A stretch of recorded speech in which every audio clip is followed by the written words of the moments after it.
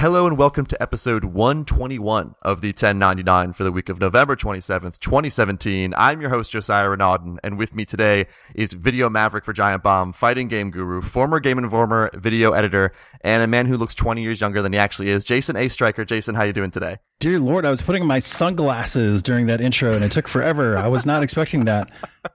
Dude, thank you for having me on, dude. It's been a long time. You've been, knocking on my door for quite some time, and I've been meaning to do this, but I have not had a lot of free time. So, yeah. But just recently, we got some backup in the office, so I'm able to take some time. When you have a toddler and you have a full-time job, which the toddler is also like a full-time job, I don't blame you. Yeah. It's so hard to set up podcasts in general, but as you could probably see from multiple emails, I try to be persistent but not annoying. That's always the goal. It's like I don't want to be that guy who's like every 3 weeks to be like, sure, hey, it'd be really cool if we talked sometime. It's like I'll go like every 3 months for like 2 or 3 emails, and then I'll eventually leave people alone. You did great. I had you in the back of my head during this long process. Yeah, absolutely. But yeah, it is super tough to balance that stuff, with a toddler, and just finding time and just like drawing boundaries as far as like how much work I want to bring home and whatnot. So I try very, very hard to just like dedicate as much of my time when I'm at home to my son as much as possible. So, but every once in a while, like they're at the store right now. They're on a Target shopping trip. And I had to like coordinate this with them. I'm like, all right, I'm going to have a free hour tonight. Let's do this. Well, I appreciate you taking the time. And it's funny. I mean, just as a fan of Giant Bomb, one of the reasons I really want to do this is you quickly became the man I wish Jason was on more videos guy for me. Oh boy. One of those things where I'm like, man, I want to see more situations with different people talking at different times on quick looks and everything like that. And from the outside looking in, which of course it's always crazy that way, you fit in right away. It was this smooth transition when you and Dan got there, but from your end of it, going from GI to Giant Bomb, was that jarring, especially when you're going from, of course, Game Informer had the website, but traditional print versus going to something like Giant Bomb, which is all about the personality, all about the humor, and all about being on video? Yeah, completely different world. Like, working at GI, they were very print focused, and, there were only 2 video guys, that worked at GI at the time. Ben Hansen, who is, a fucking, he's amazing, and he does amazing thing is in that sort of format. But then, the magazine itself was very focused on print. And I knew kind of early, going in there that I didn't know how long I was going to last in that kind of environment. And second on my list, was Giant Bomb, just because it was so personality based. That was something that they were doing things that I wanted to do. So I kind of made that a goal, like in the back of my head. And it's like, I think I want to work there someday. I think that would be pretty rad. And yeah, it was super nice, having Dan as kind of a, fallback, we were good friends, going into this. I guess it was super funny, like how we got hired, like, Vinny was kind of on, the video producer side, doing the interview process with me. Jeff was on with Dan, and they had no idea that they were both looking at people from Game Informer at the time. They didn't realize it till much later in the process. But yeah, rolling in, it was nice having Dan there, so I could kind of ease in and stuff. But, for the most part, I just like, I came in very production minded, and just, I know that I've got to, work with these people and, try and get the best kind of, video out from those guys. So, it's finding their quirks and their ins and outs and, what motivates them and, how we make the site run. So I might be the first human to ever call Dan Reichert a security blanket, but I bet that kind of felt like that when you first moved over, because I know when I moved from Pennsylvania to Jacksonville, Florida, and I didn't know anyone here. And initially it's like that shock of like, oh God, I have to actually meet new people, which is exhausting. And for you kind of had that inherent like, all right, if everything sucks, at least I have this constant that is Dan Reichert. Man, I'm giving him a lot of bizarre compliments, but he's very fuzzy, and you know what? Warmth comes from that. He's really kind of hairy and gross sometimes. Yeah. No, I love Dan. I do. Do you miss him? I mean, that's like a silly question. Of course you do. On occasion. Is it kind of weird? Like I perk up a little bit when I see him. Seriously. And I never thought I would. But yeah, when we meet up at like, at PAX and stuff like that, it's like, oh, there's my dude. There's Dan. But Normally, it's just like, oh God, thank God he's gone. Yeah, thank God. I mean, I'm kidding. God. No, I'm leaving that in. I'm going to remove the part where you said you're kidding. Then it's going to leave that other part. And you did mention that Giant Bomb was kind of on your radar somewhere of like, I would like to work there one day. But were you someone who watched a lot of Quick Looks, listened to the Bombcast, and kind of kept up on that sort of content? I know when I talked to, I had Abby on the podcast like weeks after she just got hired, and she knew of Giant Bomb, but not so much. It was, I remember her joking with me that she'd listened to like my Vinny podcast like while she was in the hiring process, and like that was kind of like the first time I got to hear Vinny. He also like outlined everything he was looking for in applicants, so that lucked out for her. But nice. Were you a fan before you got in? A Fairweather fan. Like I remember when Giant Bomb kind of first started. I certainly followed the hubbub with Jeff and GameSpot. At that time, I was actually doing a podcast of my own with some friends, and so yeah, I remember them kind of coming onto the scene and going, "Damn, they're really doing exactly what I want to be doing." So yeah, I followed them pretty closely. Just mostly out of just like lust, but I was so jealous, and there was even a time that I'm just like, damn it, I'm really pissed off. Why can't I be doing it's full time as well? Not that I considered myself to be of that caliber, but just seeing them do what they were doing really just like solidified and just like lit a fire under my ass, and it was just like, yeah. If those guys can make it work, this is a viable career choice. I should stick with this. I totally should. I was in college telling anyone who would listen, like, if someone's like, "What's your dream job?" and everyone's giving like real legit grown up answers, I was like, I would like to work at this website called Giant Bomb. They shoot arrows during like random videos in the hallway and play video games for a living, and that's kind of what I want to go down. So phenomenal rapping skills. Exactly. And it's such a different place. I mean, I've written for GameSpot and IGN, and that was always also my other goal as a writer, to be like, I want to review games for a living or cover games for a living, and devoted myself to that. But Giant Bomb was always this, man, they look like they're having fun. Like this looks like just something that everyone I want to be a part of. And of course it's it's not all fun. I've been working in this industry long enough to know like a lot of hard work goes into that, but it was so like atypical of the the medium at the time. I was very solid in print at that time, but websites had a different type of moniker as far as like where they fit in the industry. But Giant Bomb was something completely different, and I didn't understand how they worked, but I wanted to understand. Yeah. I wanted to be doing that and just like figure out what the hell they were doing and why it was working. It's funny, so many people who, again, like me, who were into that writing background, I have a journalism degree, were almost grumpy at the turn of the industry to be everything YouTube, everything Twitch, and everything has to be a Let's Play. It was kind of concerning from a distance to be like, oh no, regular video game coverage where you're writing previews, reviews, news, it's still there, but it's harder and harder to get that job. And for you with that video background, was this kind of the best case scenario, not only for the industry to move that way, but for Giant Bomb's like supported by the community? You can kind of do what you want in that way and work in this video space. Was this maybe a happy surprise to a certain extent? Yeah, absolutely. And it's probably, I don't think I would have gotten into the industry any other way. Once upon a time, I remember actually writing like Andy McNamara at Game Informer. And this is probably when I was like 19, 20 years old. I knew that I wanted to be inside of the industry in some capacity. I had done some writing, and I remembered like applying for a job, and I got turned down. But I knew that I wasn't like in a position to where I could actually seek out a journalism degree. Like, I needed a job right then and there, and like what I was good at is computer stuff. So I kind of followed up on that and got in that rut, as it were. But then, I found out that I could find a niche maybe inside of this industry. And, at the time, like live streaming was still very, kind of in its infancy. This is back in like the Justin TV days, and a lot of people were not streaming gameplay. So I started doing that like on my own, like just as a hobby, and eventually found a job, like a real adult job doing that sort of thing.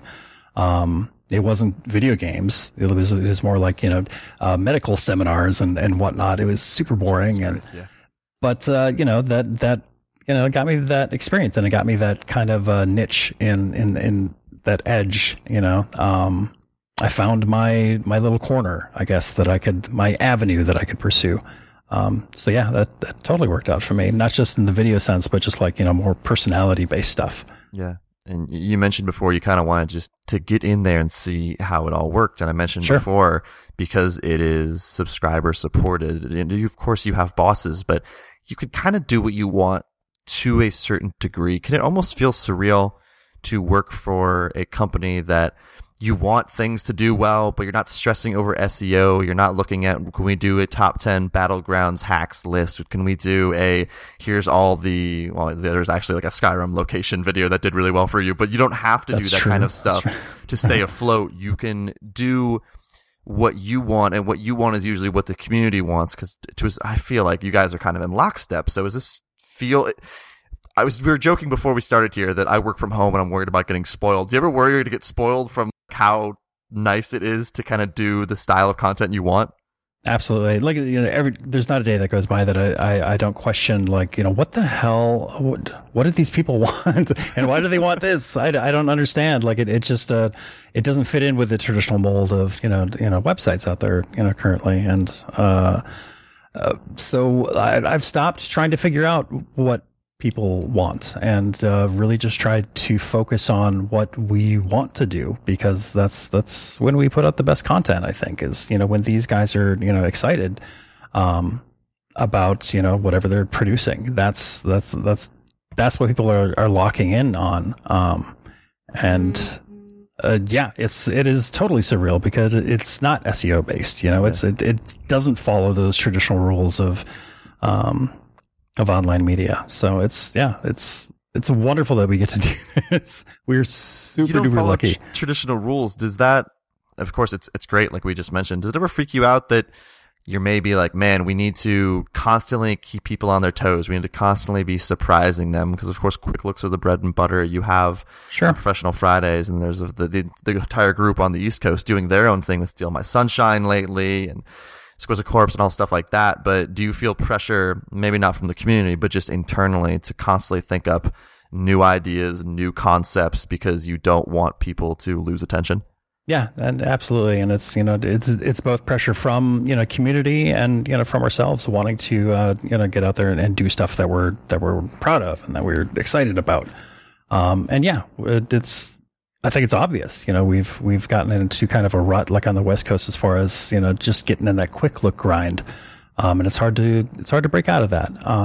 And, a lot of, the reason behind it, why, we've been kind of stuck in that rut is because we're kind of short on people right now. Yeah. But, we're finally in a position now to where we can start focusing on some of those features, instead of just doing quick looks. You know what I mean? So, we're over the moon excited to get back to, stuff that's exciting for us. Yeah, and of course you can't spoil things and tell me exactly what you're working on, but let me rephrase the question in this way.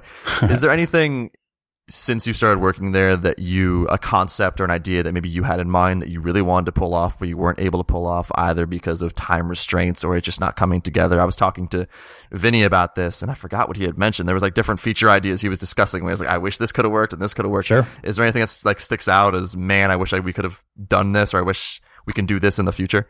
There's certainly a lot of things that, we kind of shoot for. But we know, logistically, this is not possible right now. And it's not that much of a heartbreaker, because, it's not our fault, really. It's we just need more time and more butts in the office, right? There's certainly things that we want to do. And that's stuff out on the road, or just this is one of Jeff's ideas, just take a Street Fighter 2 cabinet, put it in the back of a truck and drive around town challenging people on the street oh to my God, Street can Fighter. I kickstart this? Right. That sounds incredible. Yeah, that sounds super fun. It's just it's just logistically, like, you know, that's something we kind of have to work up to. And we're getting to that. We're getting to that spot again, I think. Well, when you're locked into daily content in the way that you guys are, and you're locked into like certain days with certain shows, I can imagine it's just difficult you want to be able to experiment, especially with crazy stuff like Street Fighter cabinet in a truck.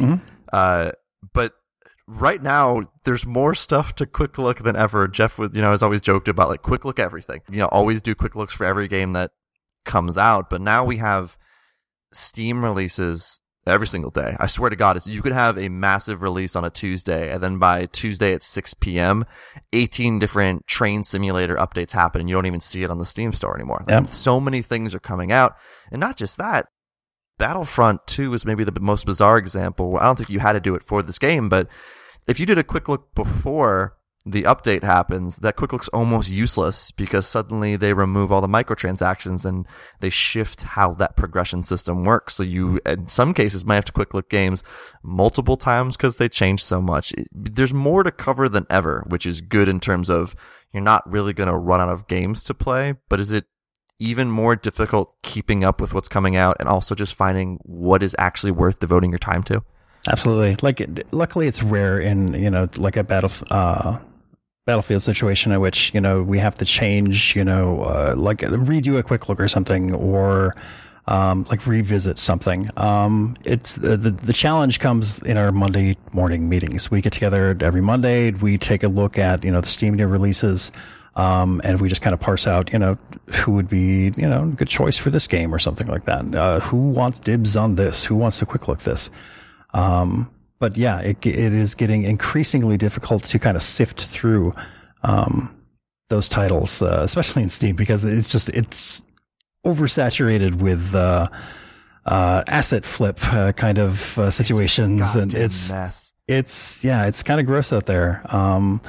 And, sometimes you're going to strike gold with that, maybe in just content and, like our personality, rubbing against this, shitty game. Yeah. Maybe that makes for a great video, but it doesn't really do a ton of people, great service as far as like information is concerned.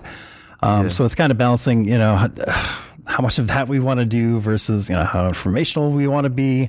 At the same time, trying to keep in mind, like, we've got a bunch of features that we want to work on too, like, rodeos or, game tapes or, something like that. So, but, like I've said before, it's, it's a matter of, getting more butts in and, we've got Jan in right now and, we were able to do like a game tapes that we recorded this past week. And, that was so exhilarating. It was like, finally we're getting kind of back on track. But yeah, it's a constant battle every week, to find stuff that we want to do.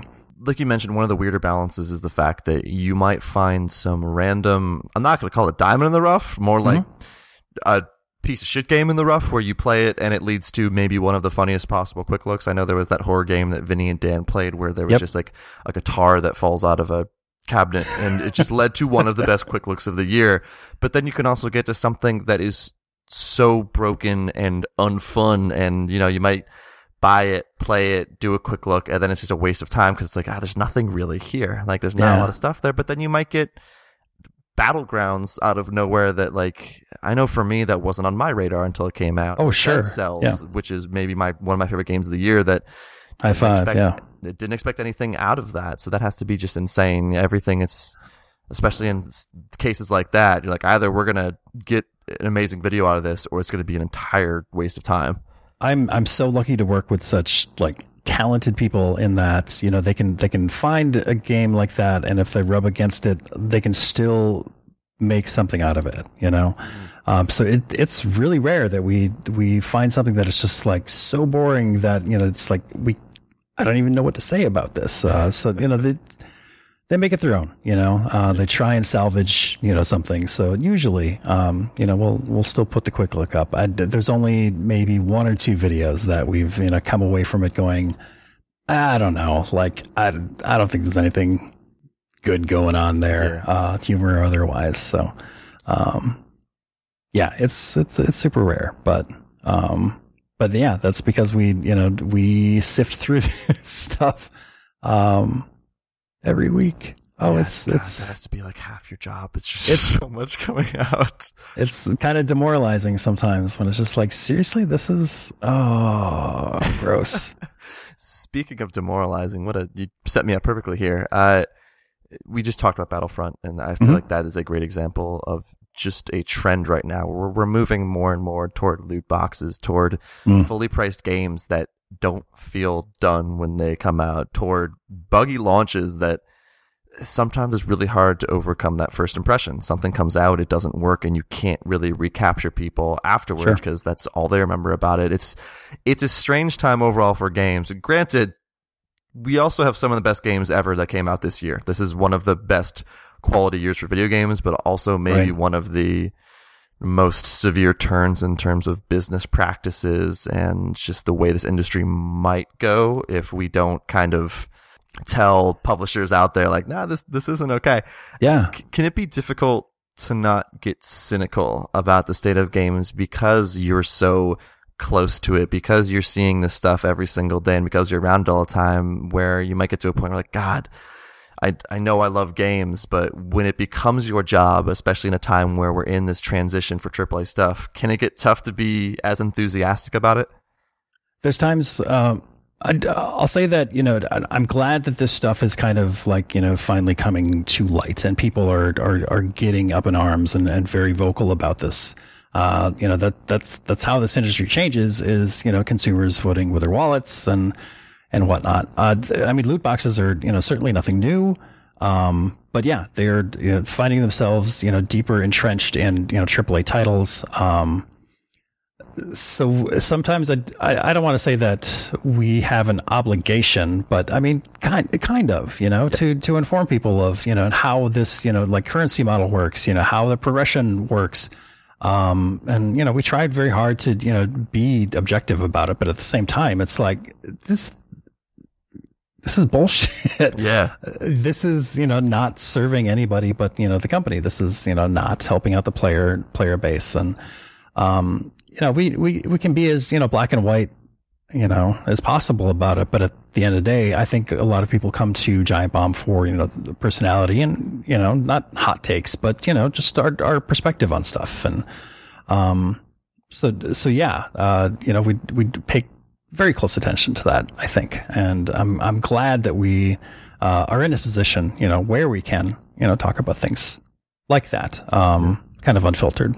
I feel like I don't want to blow smoke up Giant Bomb's ass, which I've probably done at this point with how many podcasts I've done with everyone at Giant Bomb, but it does feel like Giant Bomb was kind of the instigator or the origin point of that sort of personality in content. Of course, GameSpot during the Ryan, the Jeff, the Brad days and stuff like that, you started to see that with podcasts, but even more now, I feel like Giant Bomb has encouraged that style of you care about what these certain people say rather than just the website as a whole. When I was freelancing for GameSpot, I very much got GameSpot hates this because their review says that, instead of pointing toward a specific writer. But for Giant Bomb and now Kind of Funny and Waypoint too, it's more of when a feature comes out, you don't yell at the website, you argue with the individual or you agree with the individual over the website. Like, I care about what Jeff thinks about Battlefront, or I care what Brad thinks about. I really don't care what Brad thinks about the latest MOBA, but like I'll at least, like, if I were to get into MOBAs, I'd be like, okay, this is a person who might know a thing or two, and I feel like that's a positive shift rather than just caring about the name, the URL. It's more about the people. Absolutely. And, that's how I gravitated towards, certain writers, I guess, when I was growing up. It was less about the publication. It's like, hey, I read GamePro, but you know what? That Scary Larry guy, man, like, he likes the same stuff that I do. I pay more attention to him. And I'm glad that we're in that kind of position as well, where people gravitate towards, people know that I like some kind of, like shitty games sometimes, but they know my taste. They know that I like Monster Hunter and whatnot. Maybe some Dynasty Warriors here and there, some anime stuff. And it's very satisfying to know that people value my opinion on that stuff. I think that's, like as a consumer, I think that's the right way of going about it, as opposed to just like, holding GameSpot accountable for that one review, just follow people who you like, I guess. Speaking of anime and things you like, which include fighting games, I won't go too deep into anime, I promise. I'm not that, but something I love is Dragon Ball Z, and something I don't like is Dragon Ball Z video games. But are you excited for Dragon Ball Z Fighters? Very excited, yeah. I just want it so badly. I'm not a big Dragon Ball Z guy. I kind of missed that jumping on point as far as I was already in the anime. Hey man, and Dragon Ball Z was for kids. I was a kid when that was happening, so I am directly in the Dragon Ball Z zone. So I kind of missed out on that boat, but dude, after playing that game, and just knowing the engines that team has produced before, this plays really, really well. It looks great. I think it's gonna do amazing. I'm aggressively excited about it. I'm not even a fighting game person. I've played some Street Fighter, and when I was a kid, I used to play fighting games, but I'm bad at them. But there's something about, I've played most Dragon Ball Z video games, which means I've gone through some pain over the years. I reviewed Xenoverse for GameSpot, and it reminded me of how passionate Dragon Ball Z fans are, because those comments were just a shit show. It was a cesspool of interesting takes from people who have not played it. It was I think I released that review at embargo, so no one had played it yet, but a lot of people disagreed with what I had to say. But yeah, Fighters is top of my list for I need to play this now. I just had to know it. You being a fighting game person and anime person, that was I need that game. It's got that it's got that appeal to people that are just fans of the show, and I think it's going to be easy enough for people to play. Just hop in there and just have fun with it. Maybe the best looking thing in games I've ever seen. The animation is really incredible. They're doing some amazing stuff. Yeah, between that and Guilty Gear recently, man. Yeah, there's some good looking 2D fighters out there. Yeah, God, it's so good. Sorry, shifting back to actual Giant Bomb. I had a tangent.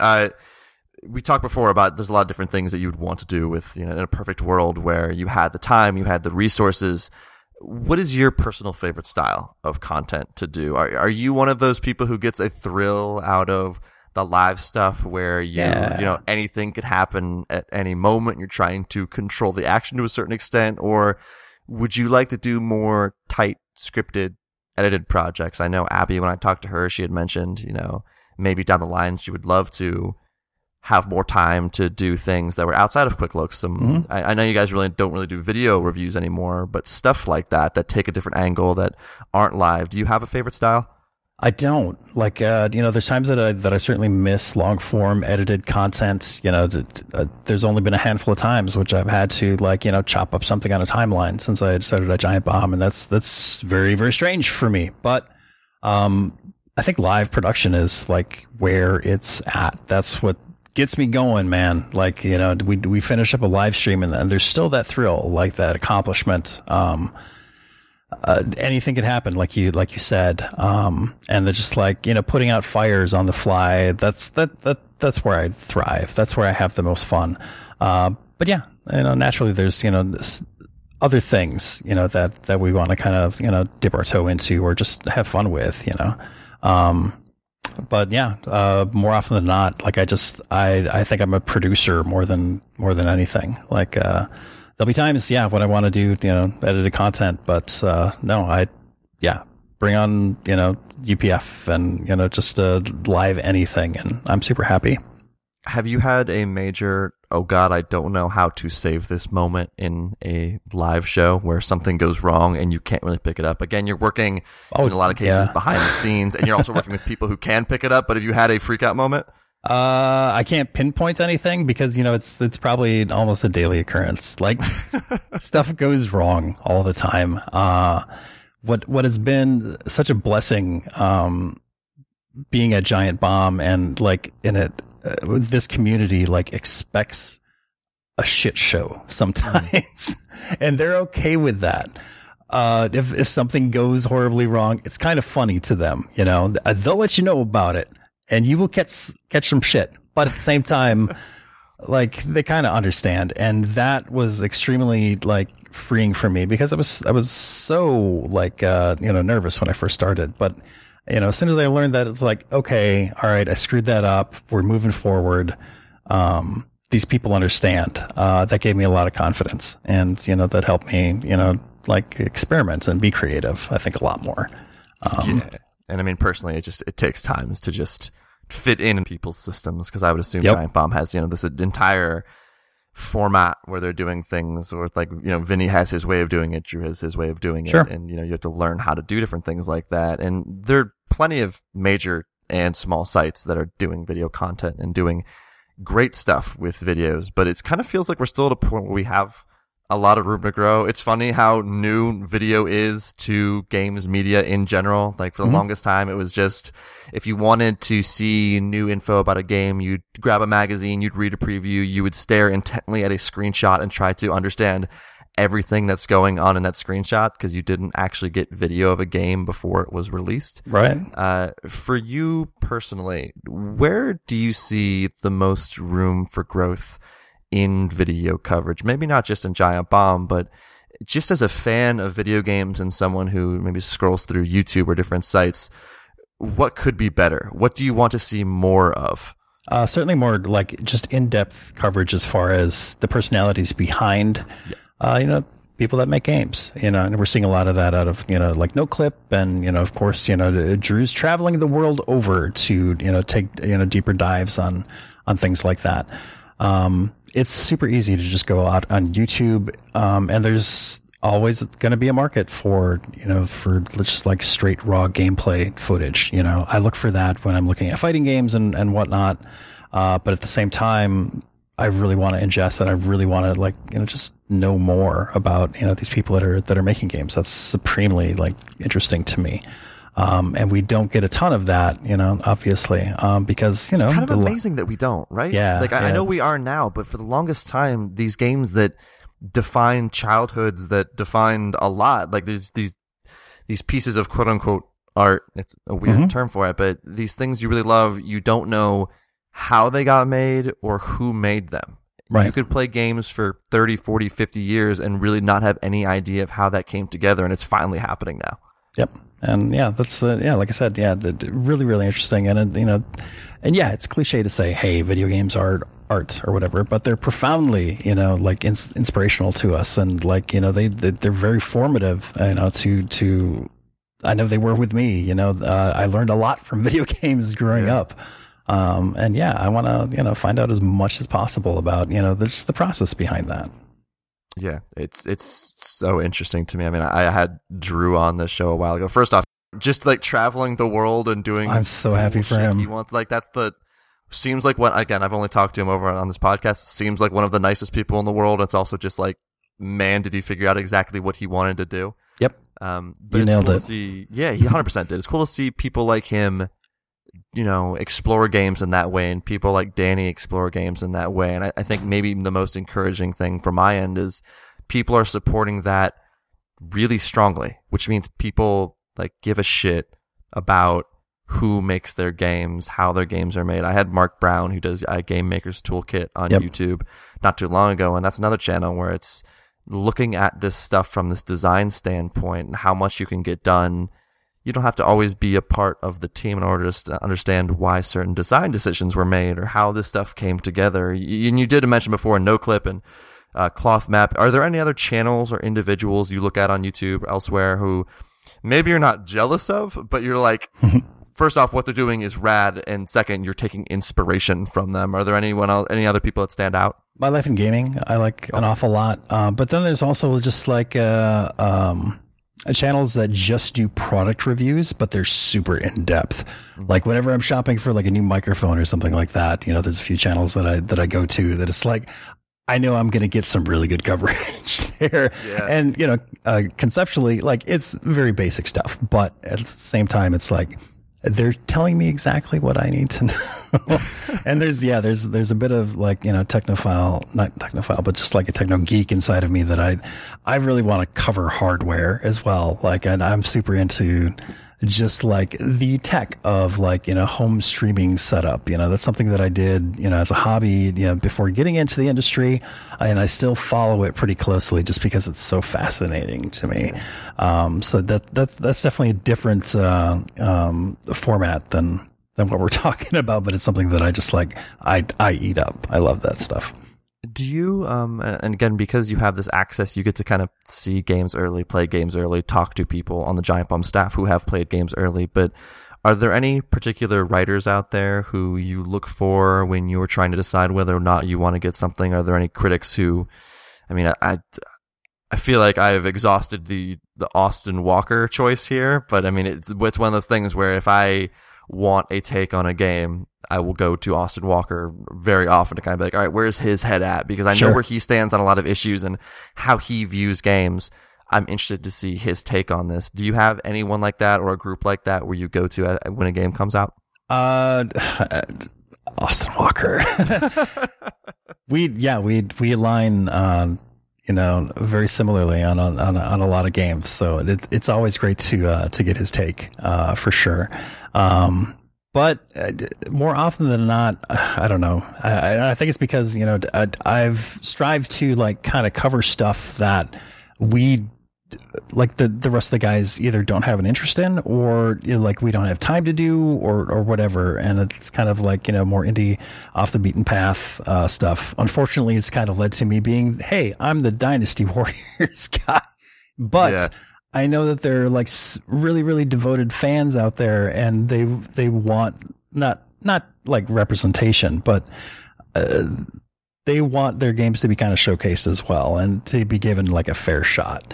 And because this is kind of a job, like I don't have the opportunity to like, seek out a lot of the stuff, for entertainment as much as I used to, unfortunately. But luckily I've, some really talented like peers in the industry. And because they're friends, like I follow their stuff pretty closely. So that's super cool. That Austin Walker guy, he's pretty good. He's pretty all right.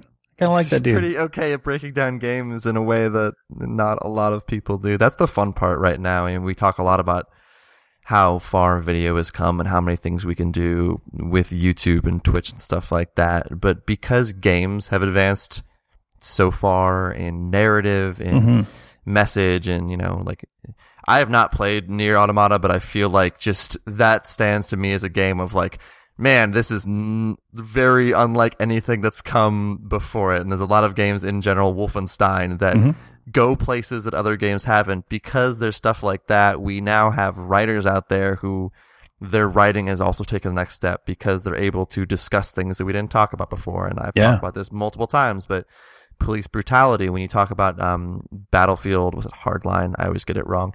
Where Austin Walker did a piece on Pace magazine about police brutality relating to a video game. And if you look 10 years ago, even like 5 years ago, you would never expect that kind of writing out there. And not at all. It's fun. Yeah. It's fun to see the writing and the video and games themselves. And games are kind of the engine that runs this, all kind of advancing at the same time, where we keep seeing new and interesting takes and new and interesting ideas all coming out at once. It's fun. It's fun to like now search for different writers, and with Patreon support those critics who are talking about games in a way where even if you wildly disagree with the take, it makes you think about a game in a way you've never thought about it before. Absolutely. Yeah. And because, the medium's changed so much, once upon a time, it was all about, making sure that those issues flew off newsstands. So, it was extremely, clickbaity, not clickbaity, but, attention grabbing headlines. And, there weren't a lot of, think pieces. And if there were,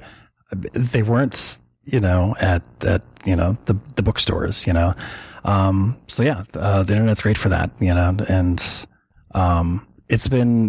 it's been really, really cool seeing this Patreon stuff like kind of take off, and, specific writers like, getting themselves out there and becoming successful, in a way that was just like previously impossible. This is, it's really empowering, and it's really, really cool and inspiring. It's incredible. It's really, again, speaking of when we talked about NoClip and Cloth Map, it's fun to see that being supported. It's fun to see these different sites like Waypoint, being able to exist off tackling stuff like that. And I mean, Giant Bomb's community, again, for all of them that are listening right now, they've been incredible to me for, all these different podcasts I've done with the staff. But for you, since first getting there, what about the community has impressed you the most? Because I mean, you mentioned Jan before, who you just basically tweeted like, "Here's our new hire," and it went from like 200 followers to like 4,000 or 5,000 followers on Twitter in just like minutes, because it's just like everyone's rallying the troops. Like, all right, here we go. I mean, people like, same thing with like Ben Pack, and then Abby goes from, I think it was like 400, like she's like 30,000 now, has become this Twitter complete inferno, like amazing person. People don't just care about Giant Bomb, they care about each individual there. I know a lot of people who just want to know as much about the people at Giant Bomb as possible. Have any of the interactions, either on the forums or on Twitter, or on the comment sections, or even in person at a PAX or E3, have any specific ones really stood out that made you maybe just appreciate what it's like having this job? Almost daily, seriously. Like, with the letters that we get in mailbags and, private messages, that stuff means a lot. Like, if, they take the time to, just like point out, hey, your guys' stuff like really mattered to me, and it really got me through a hard spot in life. That's inspiring. Like that keeps us going. Like that really makes this stuff worth it. There's plenty of times that, we're checking forum threads and, maybe there's some not nice comments out there, and it's a little demoralizing, but, man, all it takes is that one person saying thank you, it's extremely, extremely meaningful.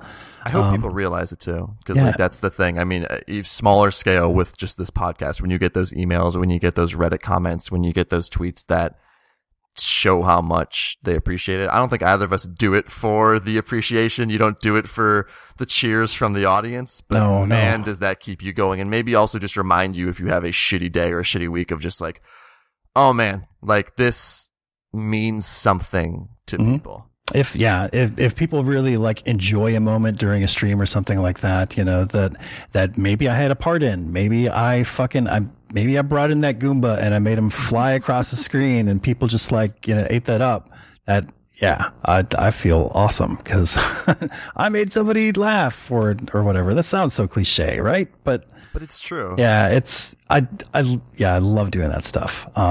It just doesn't get said enough, I think. Like, I really appreciate our fans out there, because they're so, I don't know, they're totally into our stuff and they're very accepting, but man, sometimes that's a double-edged sword as well. Like you said it yourself, like people want to know the personality behind who's coming on board, when Patrick came on, like it was interesting because he wasn't like really introduced as like a personality. Like he was mainly news and such. And I think there was the weird, like, negative backlash towards him, which I still don't fully understand, but, cause that dude's awesome. But, we experienced, something really strange with Jan as well. Like, he had some like less than choice language that he used 5 or 6 years ago in some tweets.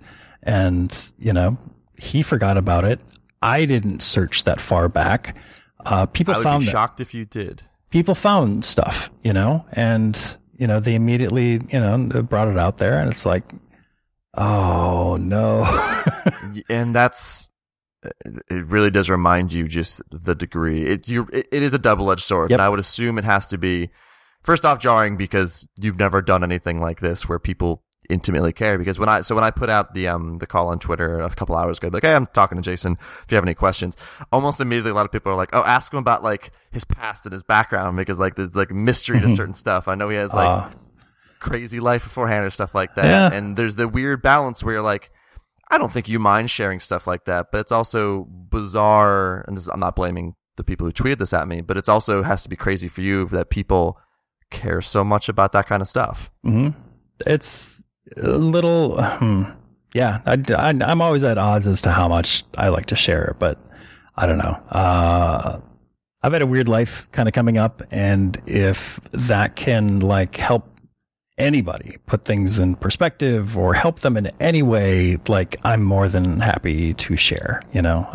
If they want to know anything specifically, you know, hit me up on Twitter. That's absolutely fine. But yeah, it's a little weird in like a big format like this, I guess. Like, no, I totally understand. I mean, like, I think there has to be that work-life balance really matters when your work is public and people want to know more about your life. I mean, it's funny, like Jeff drives home and streams himself driving home. So like for him, there's also, he's an open dude. Yep. But also for anyone who follows the site, it's not like he sits there and talks about like, here's my home life, here's my family, here's this stuff, unless it comes up and it's something important. So yeah, he's super good about balancing that. Yeah. 1000%. And I think for sanity's sake, you have to keep certain things not away from the community, but just to yourself, because you have this life. I mean, you stream with your family sometime, which is incredible and awesome. But yeah, I think you have to kind of find that balance in your life of what is worth sharing and what's some stuff that I need to kind of keep outside, where when I go home, I can't be, you know, video guy Jason. I have to be family guy Jason, where I put all that stuff away. How often do you look at Twitter? Is that something you try to avoid when you go home? So on weekends, I pretty much put the phone away. God, I'm so jealous. It was really hard doing that because it was such a constant in my life, but it became, you know, a huge distraction. Like I'm missing out on stuff, you know. I'm missing out on, you know, I had moments with my son. So as a general rule, like, you know, I get home and I usually put the phone down. And then, on weekends, almost religiously, I just like, get the hell out of here. And I feel bad if people are trying to get a hold of me, but it's like, And especially with just, you know, the climate of, you know, the Twitter and social media right now, man, it's just so negative out there. It's hard to spend any amount of time in there and feel good, you know. You can get lost. It's so easy to find yourself on like a Friday or a Saturday just digging deep into a Twitter hole that you might feel like you're being productive, but you're absolutely not. And all you're doing is, and like you said, because of the climate right now, I think maybe it might be best to just take your phone and throw it away for a bit on a weekend just to detox from that. It's so easy to just instinctively, until I find a better way to just like filter some of that stuff, or just like, you know, better manage myself, you know, where, you know, if I see something that's like somebody retweeted something and they just say thread, I'm like, oh, I really want to click on that. I just need to know 30 of these tweets. Right. I need to be able to tell myself no in those situations until I'm, you know, in a spot where I can, you know, like ruin my weekend. And you could fall in love with it when you have like 30,000 followers, something like that. So you could tweet something and have conversations with dozens of people, which again, it's the positive and negative. Yep. It's the, do I really want to live my life? Your job is on the internet. Do you want your social life to also be on the internet? And at that point, is it even a social life? Like, what do you even call that? It's still, it's so strange. It's so hard to balance that kind of stuff. That's true. But I would love to find a way to balance that a little bit more. You know, that Twitter is great in that it's, you know, the most antisocial social app, you know, and that works for me because, you know, I've got a lot of social anxiety, but I feel compelled to just like, you know, talk to people more, you know, about, you know, I've got a ton of followers, you know, I should be able to have conversations with these guys without getting scared. But I do. Well, if it helps your social anxiety. As someone who also has social anxiety, yours doesn't show. It doesn't really come out in any streams or videos or anything like that. So, now you're going to think you're just bulletproof. Yeah. We talked before about, you know, Jan just joined the team, which anytime anyone on Giant Bomb joins, like the entire community has a freak out session, both positive and negative. Sure.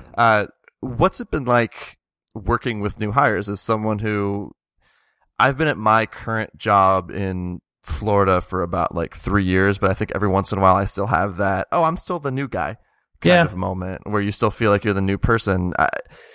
Did you, first off, does that still kind of linger where is it weird now being the seasoned person at Giant Bomb? And did you have any specific advice for those two when they got there? You know, find out how everybody ticks, you know. Jeff and Brad might tick differently with me than they do with Jan, you know. I can give him advice as far as like, what kind of motivates them sometimes, but that's not always going to be the case. So it's just going to be a lot of trial and error, He's going to need to build up trust with those guys as well. These guys have been in the industry a very long time. Giant Bomb is very near and dear to their heart, to everybody's heart. So everybody takes, this very, very seriously. So, it's kind of hard, being the new person. But at the same time, we all want him to succeed, right? So, just go forward with that knowledge, and with that encouragement, and just do your thing. It's all going to sift out. Like, we chose Jan for a reason. We really like his personality. We really like his production chops. On paper, we think this guy's going to, knock it out of the park and fit in. So he's just, it's going to happen. He's just got to do it, Is it hard to interview for a job where personality is so important? Are you kidding me? Yeah, it's not just personality. It's also, can this blend? Yeah. Like, you're not just worried about, like, if his video chops are incredible, that's really cool. But if he's, maybe doesn't work with this person or has trouble opening up in this spot. I remember talking to Jeff right around the time where Ben and Abby were getting hired. Mm-hmm. You can't prove that until you add that ingredient. You don't know what it's going to be like. So is that stressful for you? Extremely. Yeah. We're looking for kind of a unicorn, right? Like something that on paper shouldn't exist. Just shouldn't have all of these qualities, right? Because we need them to be, so much. In typical production roles, you're not going to spend that kind of time on camera, but at Giant Bomb, you do. It just works out that way. So when, we're part of a big corporation. So, when this job gets opened, HR recruiting gets involved, and they're kind of the first line of, they'll sift out like the people like, hey, these people are asking too much money, they'll get cuts or whatever.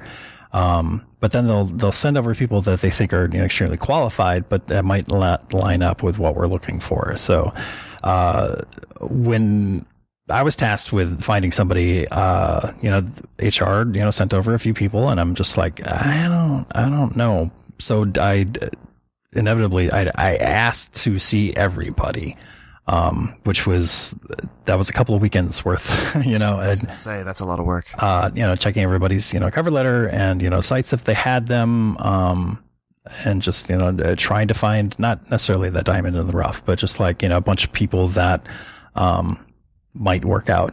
So after that, it's less about what they've done and a little bit more about, how they're going to fit in with this group. Because, it's kind of an entry level position. Like, if they've got the chops and they're wired for it, they're going to be able to pick up whatever, we're doing. It's just, the most important thing is like how well they gel with the group.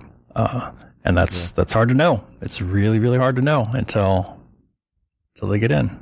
Again, like you mentioned, it's so hard to know until it actually happens. But I wish him the best. I mean, the community is incredible. So I feel like he's in a good spot.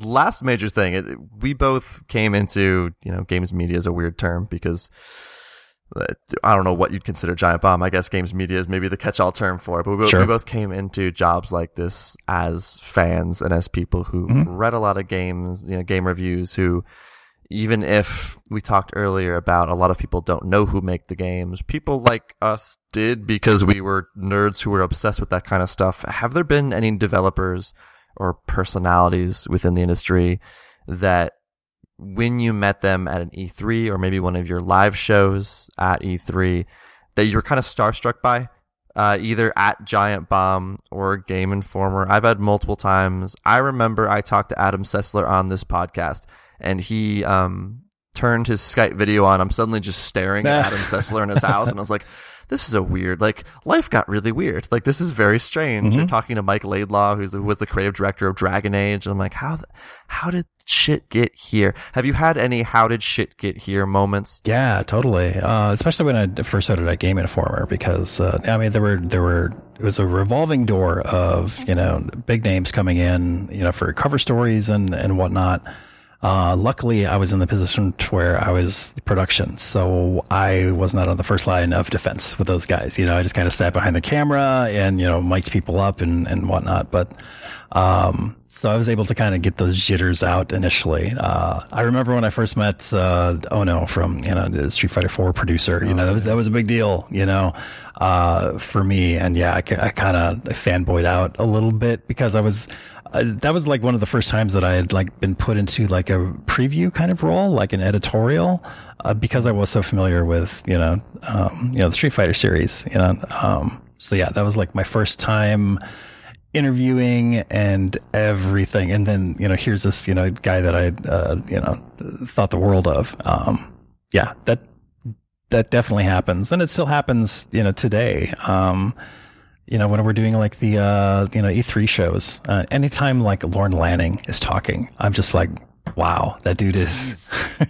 I've had him on this podcast twice, and every time I'm like, every word is a gift. Right. Like, it's really incredible. It's also the hair too. I can't Yep. It's really something else. But yeah, I love being in those positions, and I'm not going to say that I'm like jaded now, but I do have to turn on like, this is work, and I'm producing these guys, and, I got to make sure that they're sitting on the couch in 5 minutes. So I got to kind of get over the jitters and yeah, fall into that producer role. But yeah, it's funny seeing like, Tim Schafer, like, walking down the street drunk, like out of PAX or something, and say, "Hey man, what's up?" Yeah, that's always fun. Yeah, I saw Warren Spector at a Jimmy John's. Just like that's the last place I would expect to find Warren Spector. Right, he was just ordering a sandwich. There's Warren Spector. Wow, that's crazy. If you do have, like in your case, where you're like, I need to mic these people up, I need to make sure all this runs smoothly, and maybe you're not worried as much about being starstruck over it.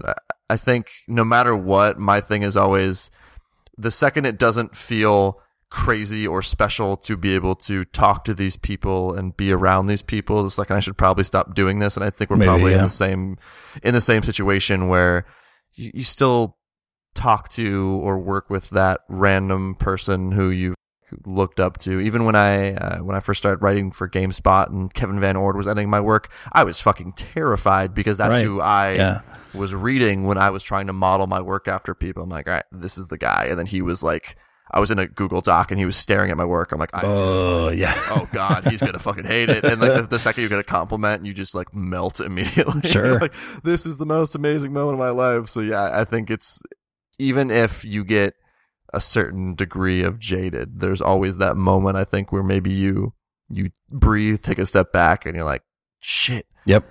I just saw Warren Spector at a Jimmy John's. Like, that's it. Yeah, I've made it. Peak of life. I've made it. We're both getting sandwiches. Not that we're essentially the same people. We have the same accomplishments because we're both getting sandwiches at this restaurant. Warren Spector, like Slim 5 too. Oh my God. But it's doubly important to, if you're in the industry, right, and you are supposed to be peers to these people, like, you need to turn off that fanboyism and focus more on not challenging them so much as like not agreeing with them, but just like, you need to make them as best, look the best as, I'm trying to find the right wording here. Well, you need to be like, it's weird to be like, you need to be on their level, but not necessarily on their level, but yeah, I think you can't be afraid. And this is something I learned on this podcast.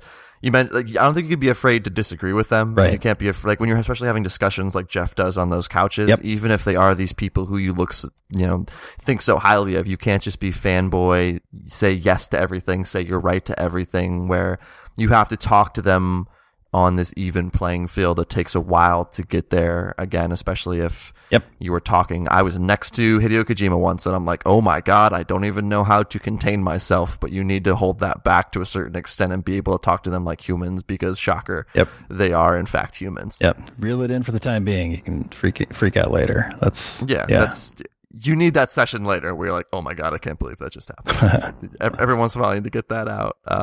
Jason, I know you're not a super social media person, but if people did want to find you on social media, where's the best place to do that? And also, second, I know you're about to get into Game of the Year stuff. Oh, so boy. You're going to be mostly super busy with that. What's going on at Giant Bomb for the end of the year that you can talk about? And, I don't know if you have this schedule mapped out, but you might. You can expect some lists. We're going to take a look at some of these games and say, hey, this one is probably better than that one.